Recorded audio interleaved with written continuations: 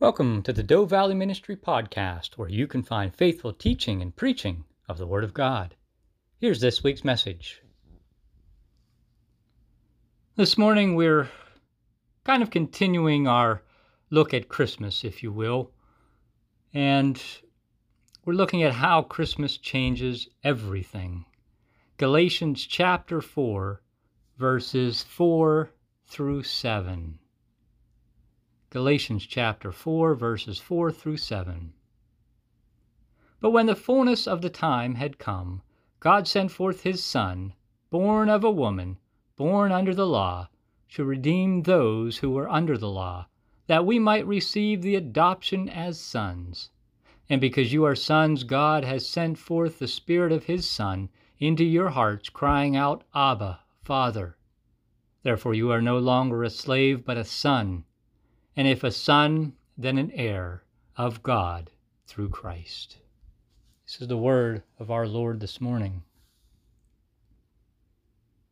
The birth that changes everything. You know, the birth of a baby can change a lot of things for you personally when you have a child. And Christmas is the celebration of the birth of a baby who changed everything. He not only made a big difference in his own home, but a big difference in the whole world. His birth is meant to change everything for you too, even today. And I want to talk to you this morning about how the birth of Jesus Christ can change your life.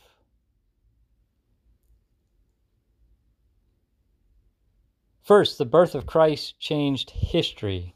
In verse 4, but when the fullness of time had come. The world we live in is shaped by the past.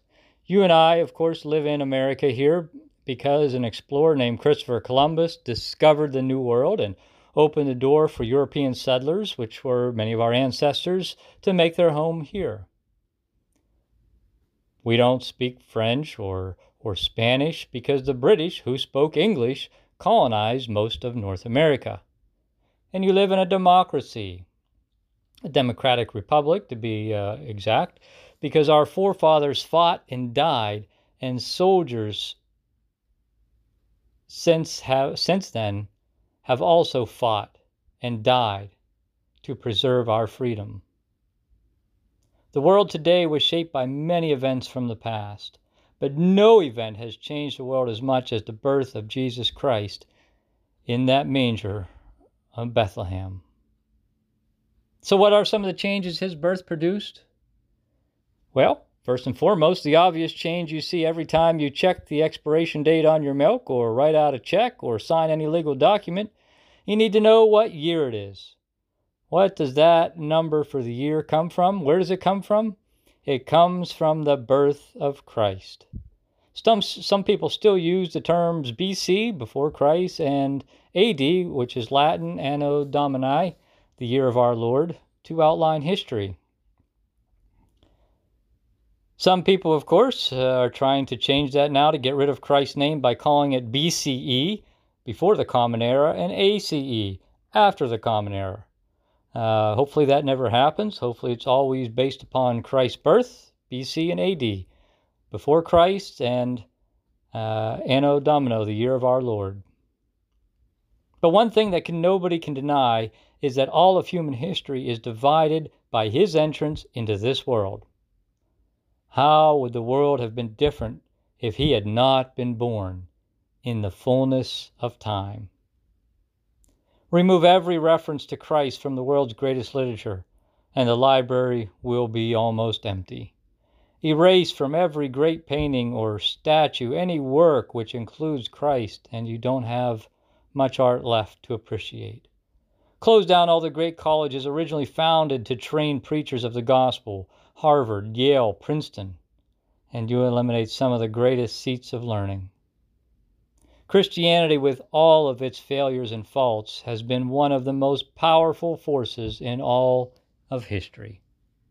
But if Christ were never born, human history would be a very different story. But Paul declares that Christ was born at just the right time, right on schedule, according to the plan mapped out long before creation. God sent forth His Son to be born into this world. His birth changed human history. But He wants to do more than that. He wants to change your history. He wants to draw a line separating BC from AD in your life. He wants to transform everything in your history. The Bible says in 2 Corinthians chapter 5, verse 17, "Therefore, if anyone is in Christ, he is a new creation. Old things have passed away. Behold, all things have become new." Christ's birth changed human history, but Christ's entrance into your life will change your history. When Christ enters your life, He changes your direction. A Christian is a person who is no longer chasing after sin, but pursuing righteousness.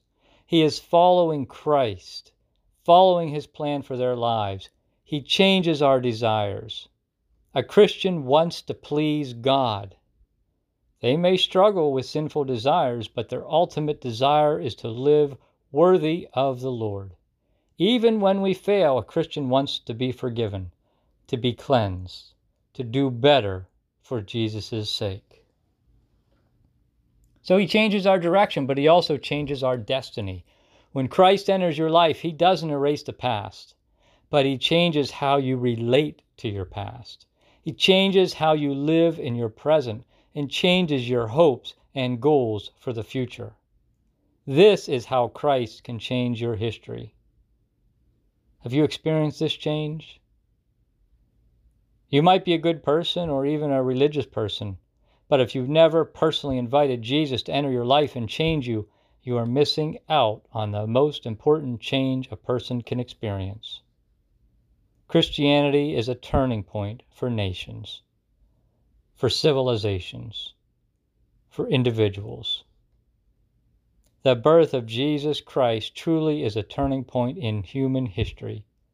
He wants to be a turning point in your history as well.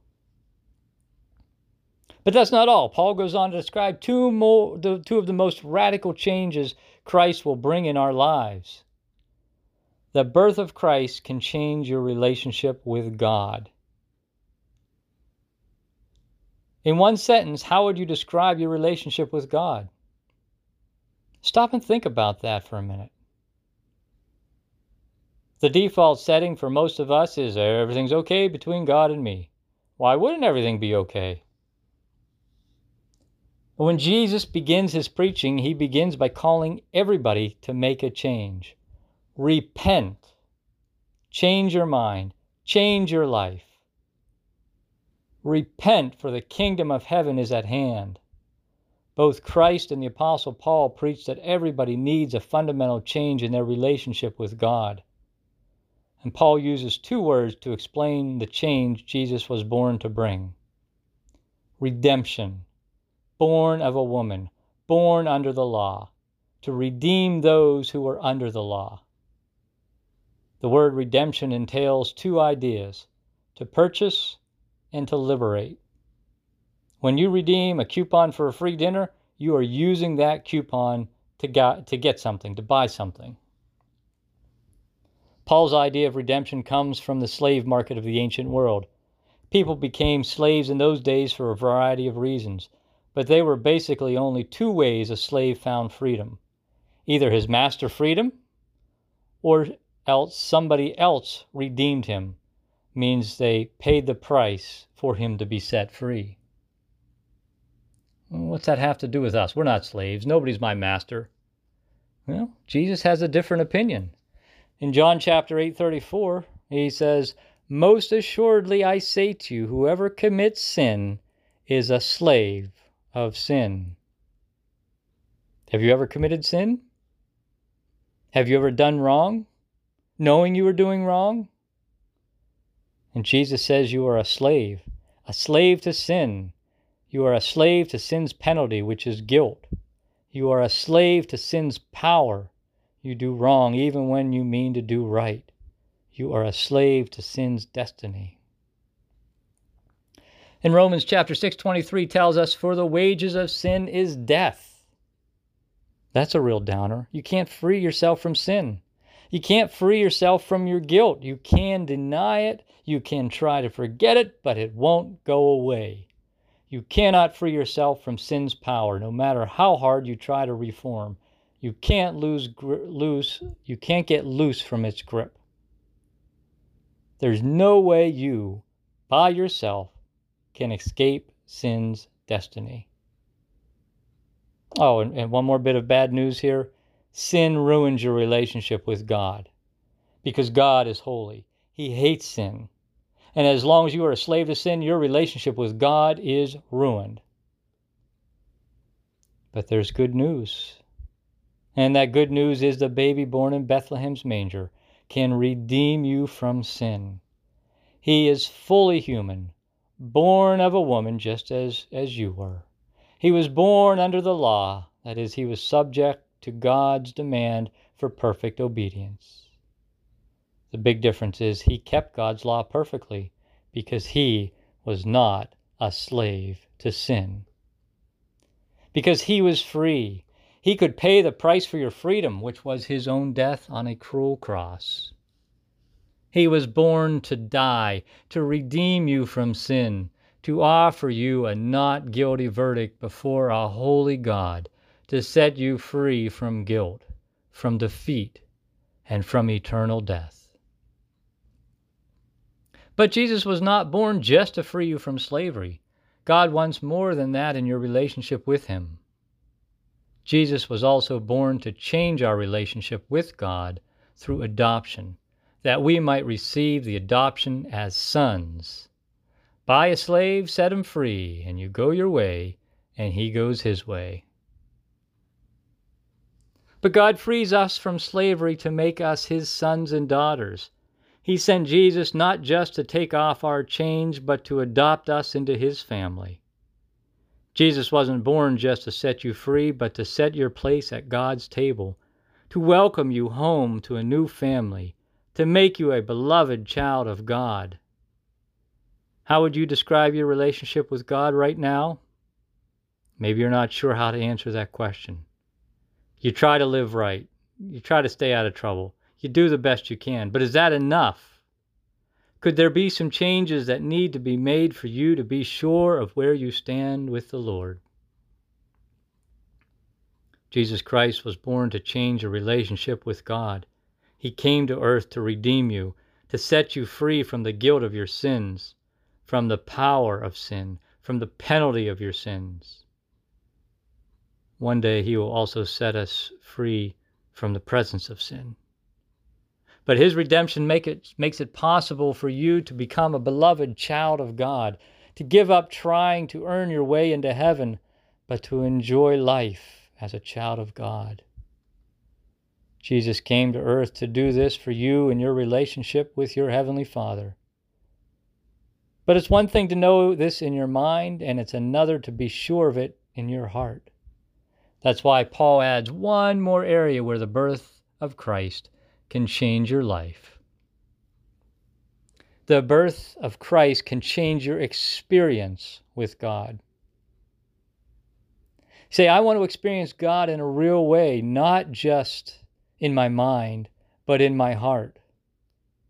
And that, Paul says, is one of the reasons Jesus Christ was born into this world. And because you are sons, God has sent forth the Spirit of his Son into your hearts, crying, Abba, Father, declares verse 6. When you are redeemed and adopted into God's family, he sends his Holy Spirit to inhabit your mind, your heart, and your will. He gives you the assurance in your heart you are a child of God, the assurance that dares to call God Abba, Papa, Daddy. Family words cried out by a child in joy or in fear or in love. That's the kind of relationship Jesus came to enable you to experience with God, the secure, warm love between a father and his child. Live that way, Paul warns in verse 7. Don't go on living like a slave. Live like a child, loved and treasured by your Heavenly Father. Don't keep trying to earn your way into his heart. Don't keep living like a slave. Live like his child. Jesus came to this earth to make that kind of relationship with God possible. Is it really possible? Do you really believe it's possible to live so sure of God's love for you, so certain of his acceptance? He came to be Emmanuel, God with us, in a way more real than we could ever imagine. That, Paul says, is the change the birth of Jesus Christ came to make in your heart and your life. Can the birth of Jesus change everything for you? You will never know the answer to that question unless you come to him and ask him to change your history, change your relationship with God, change your experience with God. This is his invitation to you this morning. Come to him, believe, and see for yourself how Christmas and the Christ of Christmas changes everything. Let's close with a prayer this morning. Father, we thank you again for the reminder of the true significance of Christmas.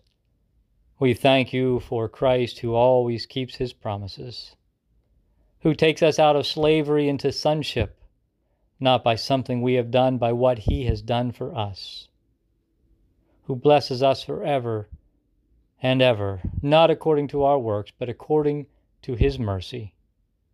We thank you, Father, for the Son who came in the fullness of time to give us back paradise, to make us sons and heirs of all that you possess. We pray in his blessed and holy name.